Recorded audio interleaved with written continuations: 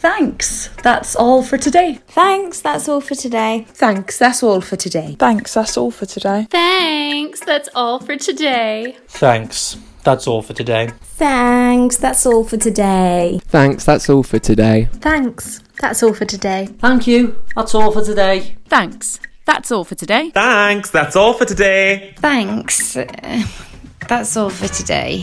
Hello and welcome.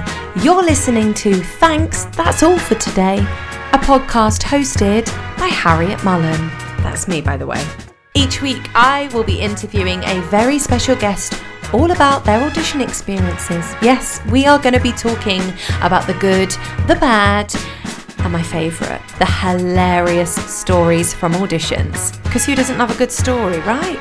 I'm going to be speaking to some lovely familiar faces from TV, film, theatre, dance, and our music industry. The audition room is quite frankly a very scary place to be, and I've definitely found myself in some, let's call them entertaining situations before. Entertaining months later, not at the time. Cue me on the phone to my mum Trish for 4 hours sobbing.